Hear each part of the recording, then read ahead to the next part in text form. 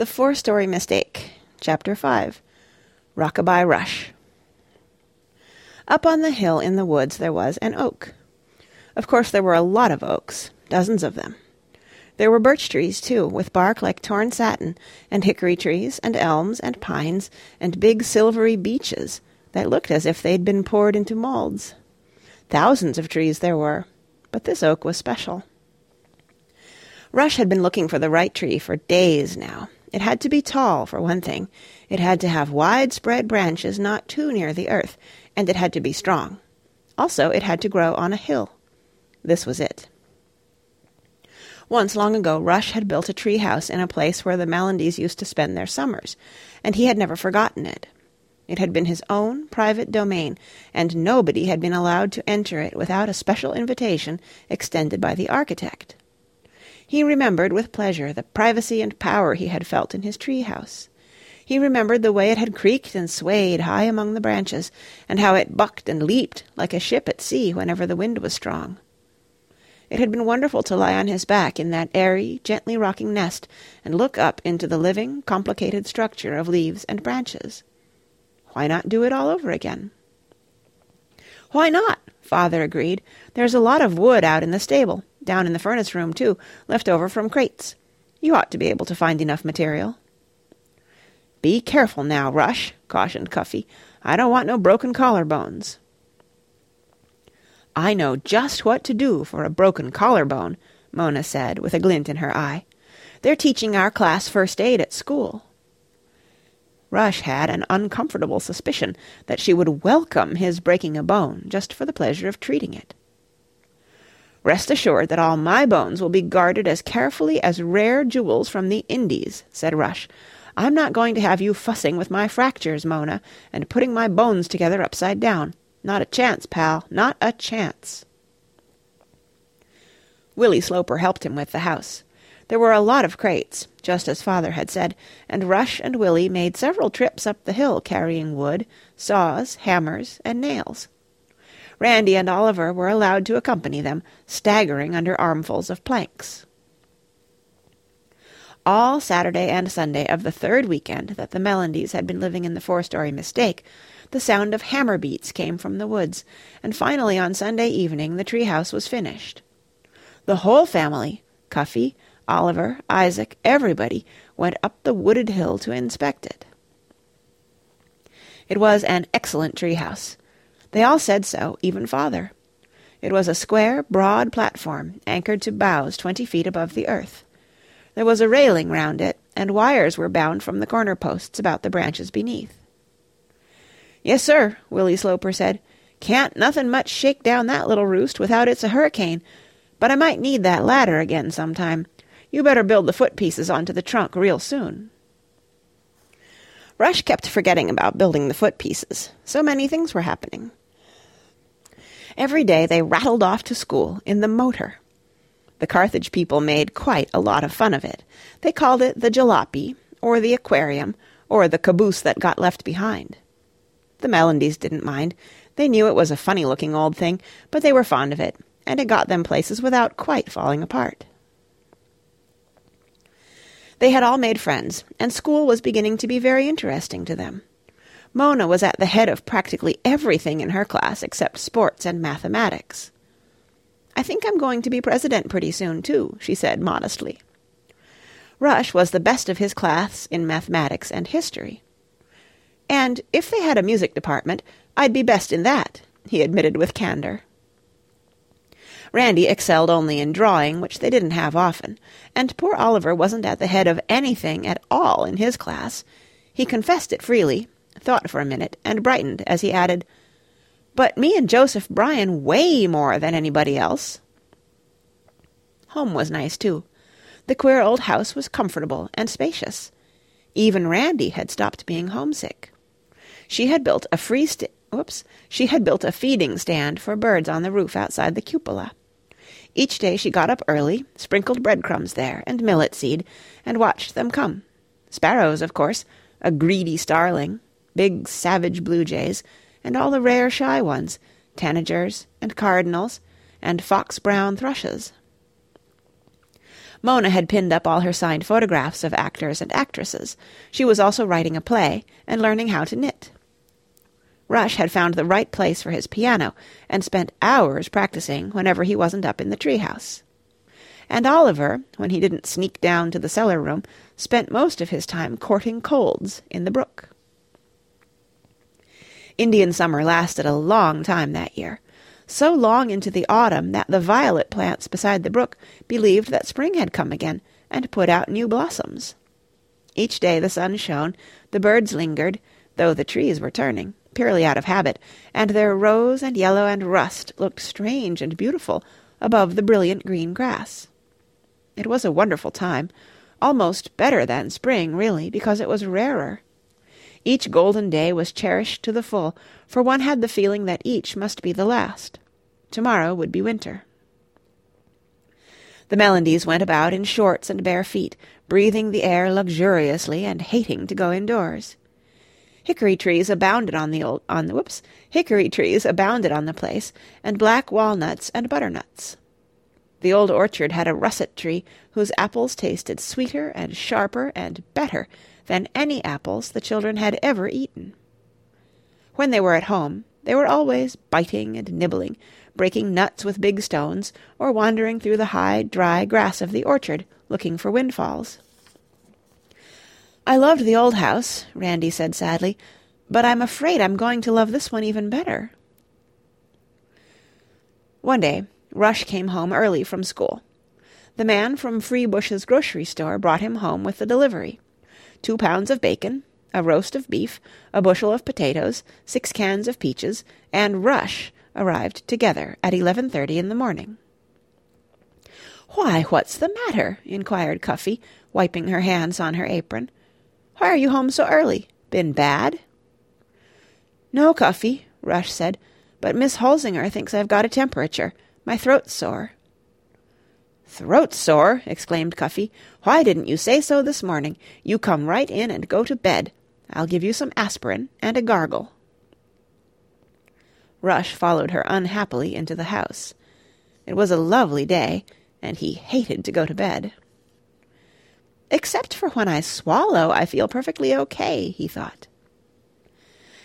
After a delicate invalid lunch, a long nap, and a half-hour's perusal of his algebra book, Rush felt well and in need of entertainment. He went out on the landing and called for Cuffy. There was no answer. She had gone to Carthage in the motor with Willie Sloper. Father was in New York, Rush knew. Everybody else was at school. Even Isaac failed to respond to his whistle. Cuffy must have taken him to Carthage with her. Disconsolately, Rush went back to bed. Once more he studied his algebra book unhappily. He looked at his other books in their cases, but he had read them all at least twice. He lay back on his pillow, but it felt full of lumps, and he wasn't sleepy. "Darn it, I'm bored," Rush said crossly to his room. The cool white walls stared back at him indifferently. He rolled over and gazed gloomily out his window at the black boughs of the Norway spruce. Just about now the guys in his class would be out on the field for football practice.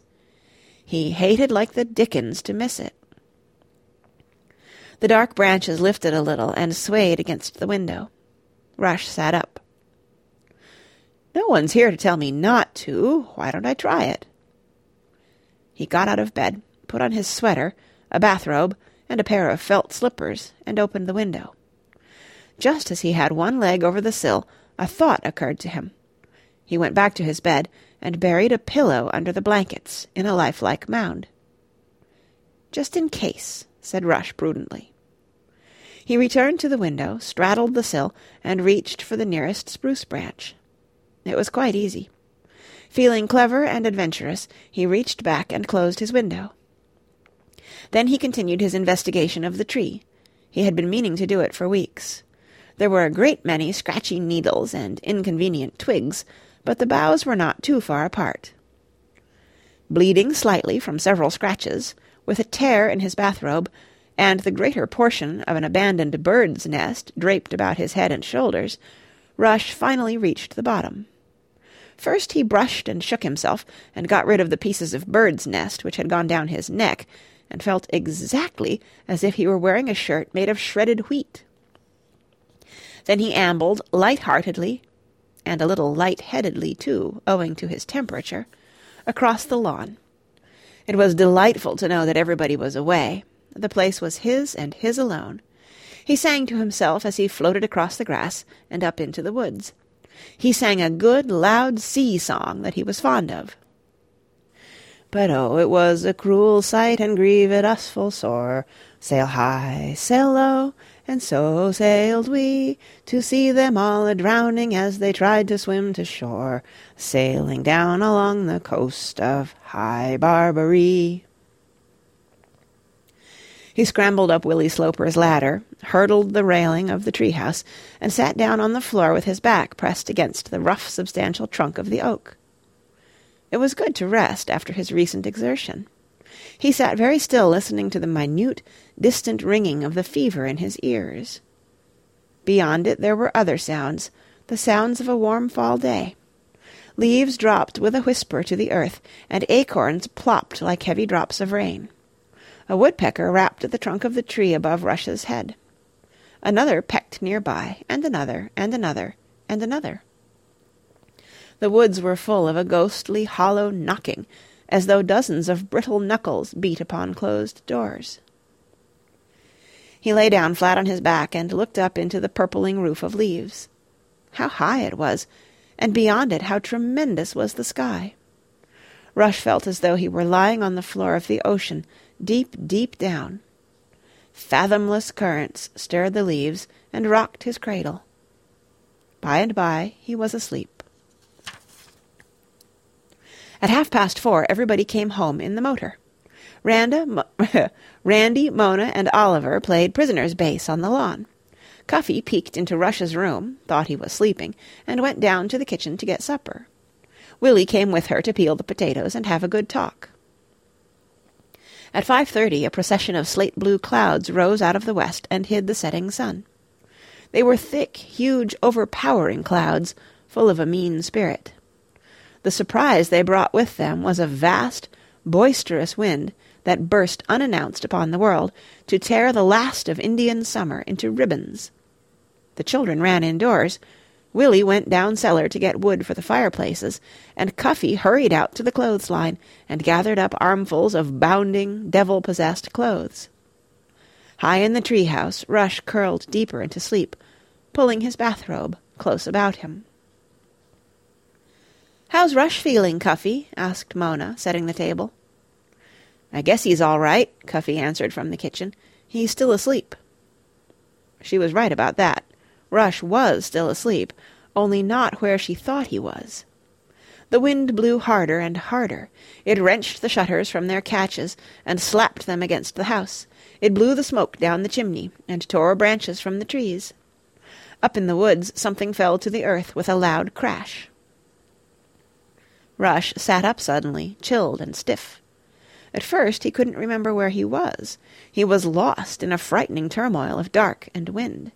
The very earth was rocking beneath him, and overhead all he could see was strange tossing forms and driving clouds.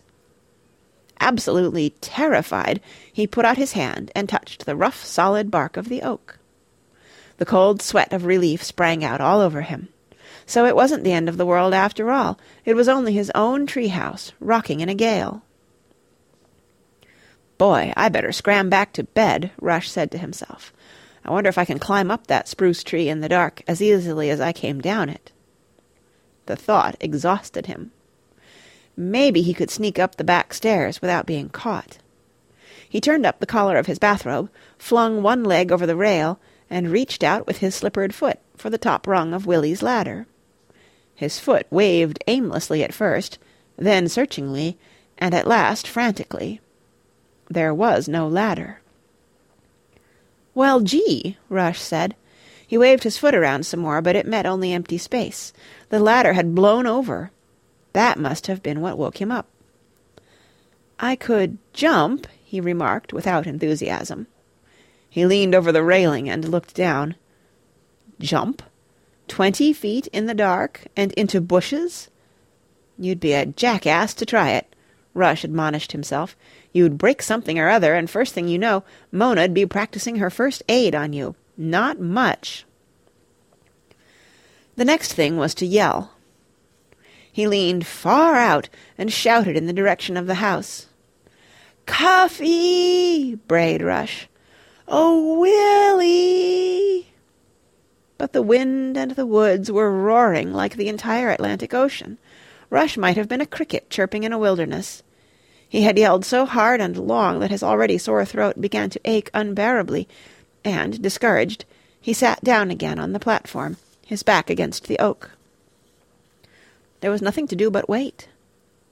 "Maybe I'll die up here, starve to death," he mumbled, feeling sorry for himself, but the absurdity of the statement was apparent even to him. Sooner or later somebody would come. But by that time I'll be dead of exposure, Rush thought. That wasn't so amusing.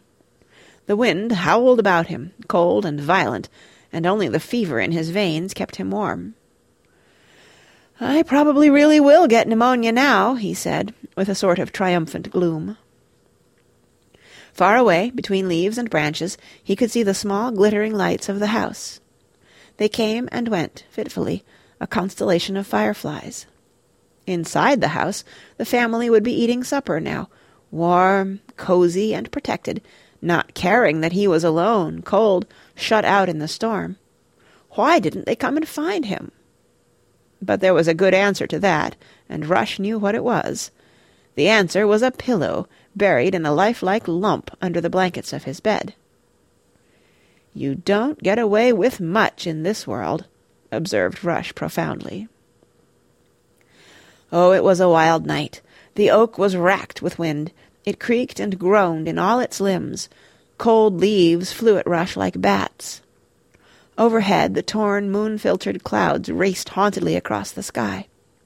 What a howling, tossing, frenzied world it was. Too bad it's not Halloween, he thought. Anybody could believe in witches tonight. But Halloween had come and gone a week ago, mild as a lamb. He shook with chill and burned with fever by turns. Against the darkness, strange patterns flamed and were gone. Fiery pinwheels, dancing stars, geometrical designs outlined in colored light, all the fantastic figures of a fevered imagination. Rush watched them with his teeth chattering. The Brahms Rhapsody galloped interminably through his mind in tune with the wild night. I don't think I'll ever be able to play it again, he thought, without feeling sick. At 8:30, the rain began. It was violent, like the wind, coming in great bursts and waves, cold and heavy as water pouring over a dam. He huddled against the tree, his head on his knees, his arms around his head. He had never been so wretched in his life. There was nothing left in the whole world but noise and water and confusion. This is how a soldier feels, Rush thought, far away in a foreign land, hiding in the dark and rain, waiting to fight. Somehow the thought made him feel braver. After all, he was lucky. There was no enemy searching for him, at least. In the warm living room of the house the fire hissed and crackled. A log caved in, sending up a shower of sparks. Mona sighed over her Latin, and Randy sighed over her English grammar. Isaac whimpered in his sleep. There was no sound from Oliver. He had gone to bed long ago. Cuffy put down her mending. "Poor Rush," she said. "He's been sleeping all day. He ought to have some hot lemonade." "I'll make it, Cuffy," Mona offered, glad to escape from her homework. "You go and see how he is." Cuffy tiptoed up the stairs and opened Rush's door. She stood there in the rectangle of light cast by the hall lamp and listened. Gracious, how still the child was! There was no sound of deep, even breathing, no restless stirring against the pillow. She frowned and went quickly over to the bed. An instant later she came out of the room and hurried upstairs to the office, then to the cupola, and down again. "Randy!" called Cuffy from the landing. "Mona! Rush isn't here. The rapscallion's gone off somewheres and left his pillow in the bed. One of you go down cellar and see if he's there. One of you go out and get Willie. Hurry!" "I'll go," cried Randy, and rushed for the door.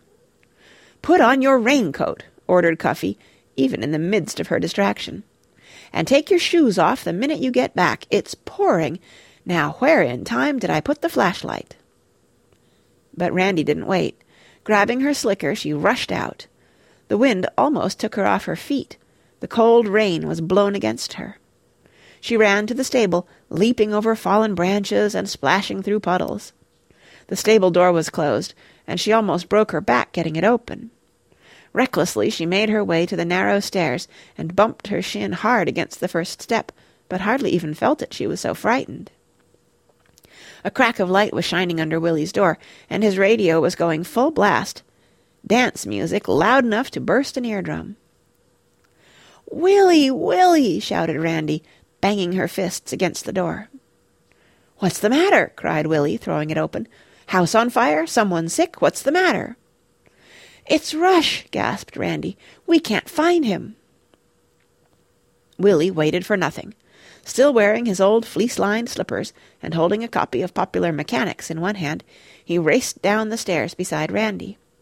Behind them, dance music still poured lavishly out of the radio. "He's not in the house nowheres?" "We couldn't find him. We don't know where he is." Randy was almost in tears. "He's got a temperature, too." "I bet I know," cried Willie, with a flash of inspiration. "You go on back to the house now. Go on, do like I say. Go get your feet dry. I've got my pocket flashlight with me." A few minutes later, Rush thought he heard someone calling his name. He paid no attention. "Probably just fever again," he thought to himself. "Or maybe it's the angel Gabriel." But then he heard the sound of something scraping against the tree, and saw a light shining vertically through the rain. He tottered to his feet and looked over the railing, right into the ascending face of Willie Sloper. "You look even better than the angel Gabriel to me," croaked Rush thankfully, and Willie reached out a wiry arm, helped him over the railing, half carried him down the ladder, and really did carry him all the way through the woods to the house. Willie was a swell guy. He never fussed around with whys and hows. He just carried Rush home and kept saying, "It's all right now. You're okay now. We'll have you back in your bed in a jiffy." And in a jiffy Rush was back in bed, wearing dry pajamas and feeling as if he had died and gone to a warm, dry heaven. The storm had put the lights out again, of course, but there was a kerosene lamp purring on the table beside him. Nobody scolded him, not even Cuffy. They seemed to take it for granted that he had been punished enough, as indeed he had.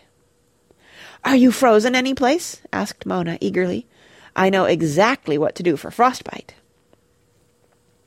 "Sorry to disappoint you," Rush replied through the pleasant ringing in his ears, "but I'm not frozen any place. I feel swell." Mona draped a shawl across his shoulders, Randy brought him a hot water bottle, and Willie heaped wood on the fire. Cuffy came up with a tray full of hot things to eat, hot soup, hot Ovaltine, hot milk toast. "I feel like a very rich old lady," Rush remarked appreciatively. "My only regret is that in real life I'll never get to be a grandmother." "Or rich either, probably," said Mona witheringly. "Go on now," Cuffy said. "All of you, out.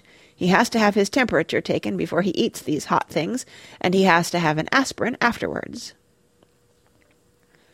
Rush was sick in bed for over a week with bronchitis, and except for the first 2 days enjoyed every minute of it.